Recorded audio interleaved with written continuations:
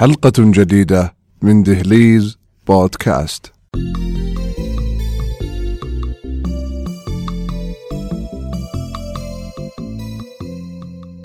المرآة بوابة العالم الآخر.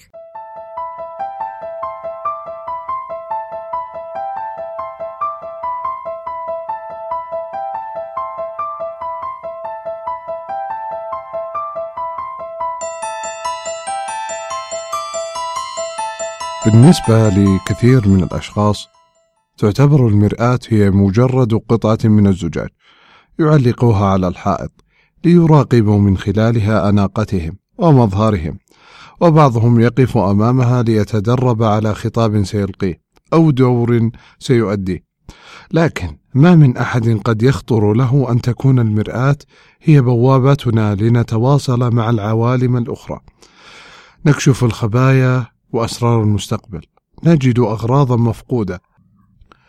لسنوات طويلة لفت انتباه الكثير من الأشخاص قدرتهم على رؤية انعكاس صورهم على الأسطح العاكسة كالماء والمرايا، كما تحدث الكثيرون عن قيامهم بالدخول إلى المرآة وزيارة عوالم أخرى ثم الخروج منها مرة أخرى. من جهة أخرى ذكر أشخاص عديدون رؤيتهم لوجوه غريبة أو مألوفة في المرآة، أمواتا أو أحياء، كانت تحمل لهم رسائل من عوالم أخرى. من هنا أصبح موضوع المرآة وما تحمله من قدرات يحير العلماء والباحثين، خاصة عندما اعتمد الكثير من المشعوذين والسحرة على المرآة كوسيلة يستخدموها في جلسات قراءة الطالع والمستقبل أو جلسات تحضير الأرواح، لاعتقادهم بأن المرآة هي الطريق الوحيد الذي يمكن لأرواح الموتى أن تسلكه قادمة من العالم الآخر.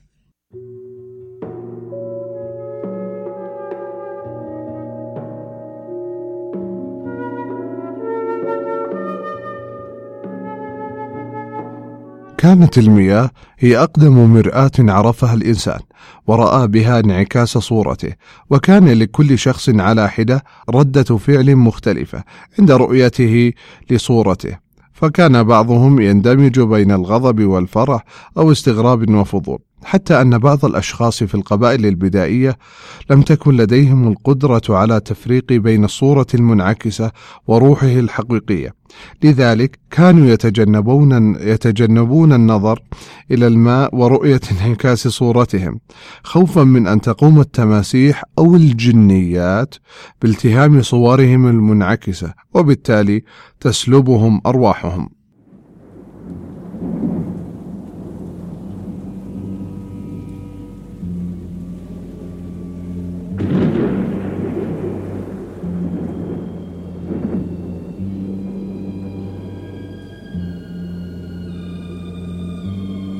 ومنذ اختراع المرآة سرت الكثير من المعتقدات عنها كوسيلة غامضة وغريبة للتواصل مع العوالم الأخرى واستقبال الرسائل الروحية من أماكن وأشخاص مختلفين، وصار الكثير من السحرة والمشعوذين يعتمدون عليها لكشف أسرار الأشخاص وما يخفيه لهم المستقبل.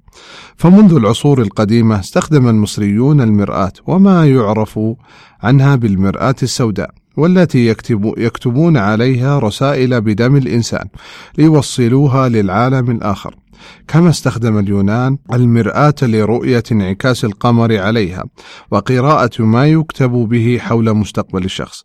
وفي الثقافة الصربية والكرواتية القديمة كانوا يعتقدون أيضا بأن روح الميت تبقى حبيسة المرآة، لذا قاموا بدفن المرايا مع جثث الموتى خوفا من خروج الأرواح لتعيث فسادا في الأرض. ومن أكثر الأساطير انتشارا حول المرآة هي أسطورة ماري الدموية.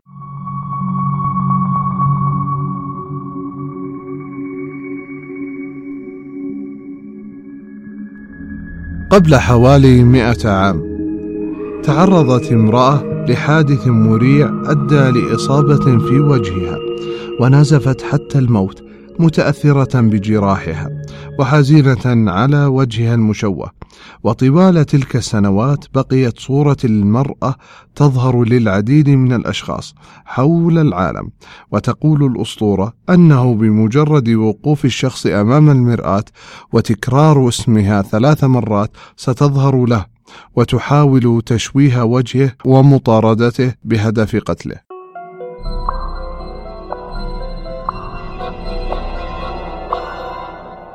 إذا كانت لديك مرآة معلقة في مكان ما لفترة طويلة، يمكن ببساطة التركيز على تلك المرآة، وستجد صورا تظهر أمامك لأحداث من الماضي أو المستقبل، إضافة لصور أشخاص مختلفين. فما هو السر الذي تحمله لنا المرايا؟ عندما بحث العلماء في حقيقة هذه الظاهرة الغامضة، لم يتمكنوا من الوصول لأي نتائج علمية حقيقية تظهر وجود مواد معينة في تركيبة المرآة تجعلها قادرة على إيصال الصور والأشكال، لكنهم بعد البحث والدراسات الكثيرة استطاعوا وضع بعض النظريات التي تفسر أسطورة المرآة.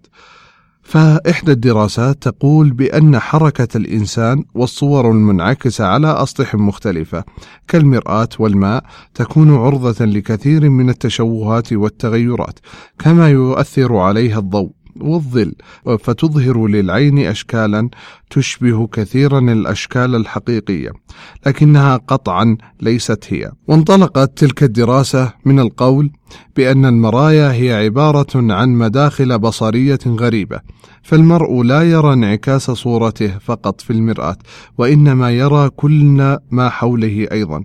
ومن هنا فإن تلك الانعكاسات وما يؤثر عليها من ظلال وإضاءة تعطي مجالا أكبر لتعرض الصور للتشويه وعدم الوضوح. دراسة أخرى توصلت لنتيجة تقول بالقدرات الخارقة التي يملكها العقل البشري وقدرته على خلق صور مألوفة من أشياء مجهولة، حتى يشعر الشخص وكأنه يعرف الصورة التي يراها أمامه حق المعرفة. وهنا نتذكر أيضا بأن العقل الباطن يقوم بتخزين صور لكل الأشخاص والأماكن التي نمر بها في حياتنا دون أن ندرك معظمها بعقلنا الظاهر. وفي حال رؤية صورة ما على الأسطح المنعكسة قد تكون شبيهة لتلك التي احتفظ بها العقل الباطن أو هي نفسها. عندها يستحضر العقل الظاهر تلك الصورة وتبدو مألوفة بالنسبة لنا. وأحد النظريات أيضا من الأكثر شهرة تقول بأن وقوف الإنسان دون حراك أمام سطح عاكس وقيامه بالتحديق بهذا السطح لوقت طويل مع تركيزه الكامل عليه بعد أن يفرغ عقله من كل الأفكار والصور والمعلومات التي يمكن أن تشتت تفكيره يجعله يفقد توازنه ووعيه لفترة من الزمن، فيدخل بحالة تشبه الغيبوبة وكأنه تحت تأثير التنويم المغناطيسي، الأمر الذي يدفع لتصديق كل ما يذكره لهم المنجمون والسحرة عما تقوله المرآة، وقد يحكون أسرارهم عن أنفسهم دون أن يدركوا ذلك، فيعيد المنجم قولها لهم مرة أخرى، وهنا يستطيمون بقدرته الهائلة على كشف الخبايا ومعرفة الأسرار.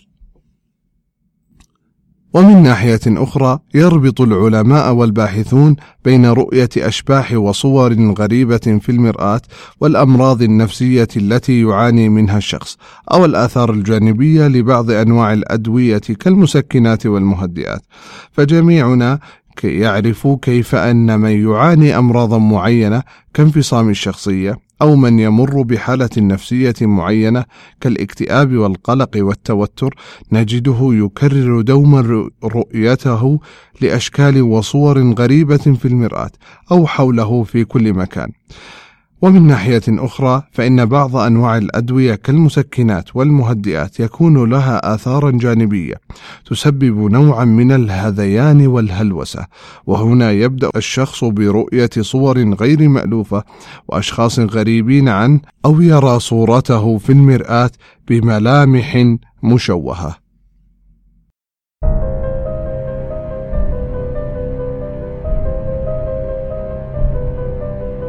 نظرا للقدرات الروحية التي تحملها المرآة كوسيلة للتواصل مع أرواح العوالم الأخرى، صارت منذ قديم الزمان معتقدات كثيرة تتعلق بها، وشاعت أساطير عنها. فالأساطير اليونانية كانت تقول بأن أرواح الموتى تبقى مسجونة في المرآة، وللمرآة أيضا قدرة على سحب أرواح الأحياء وسجنها بها، كما أنها تعيد أرواح الأموات إلى الحياة ليكونوا مصاصي دماء وأشرار.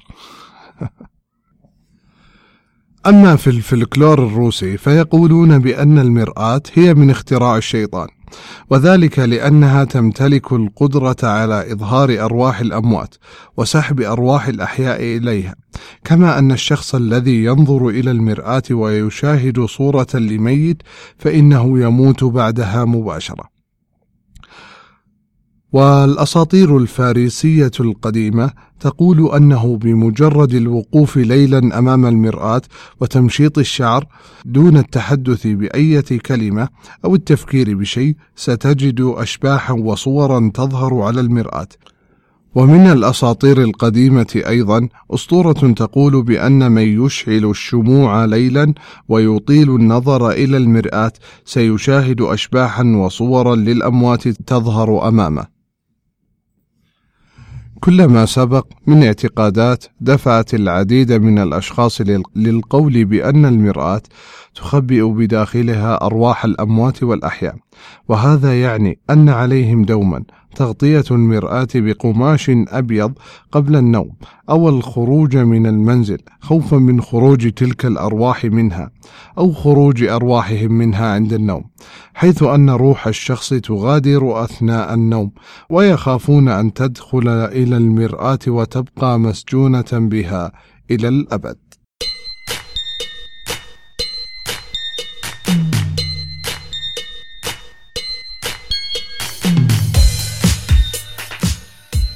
أما في حالة وفاة أحد ما فيجب أيضا تغطية المرايا في المنزل، لاعتقادهم بأن روح الميت ستخرج وتأخذ أرواح الأحياء لتسجن تلك الأرواح في المرآة إلى الأبد. عند مرض أحد أفراد العائلة يجب عدم وضع مرآة في غرفته، حيث أنه سيكون أكثر عرضة لخطر الموت بوجود المرآة التي تحمل بداخلها أرواح الأموات وقد تأخذ روحه الضعيفة أيضا. وعدم ترك المرآة معلقة في مكان واحد لفترة طويلة من الزمن، بل يجب نقلها في أنحاء الغرفة بين الحين والآخر حتى لا تكون بوابة مثالية للأرواح كي تخرج من المرآة وتزور عالم الأحياء. وعند الانتقال إلى بيت جديد يجب عدم ترك المرايا القديمة معلقة على الحائط، بل التخلص منها فورا، حيث أن أرواح كل من توفي في ذلك البيت ستكون محبوسة داخل المرآة وقد تخرج في أي لحظة.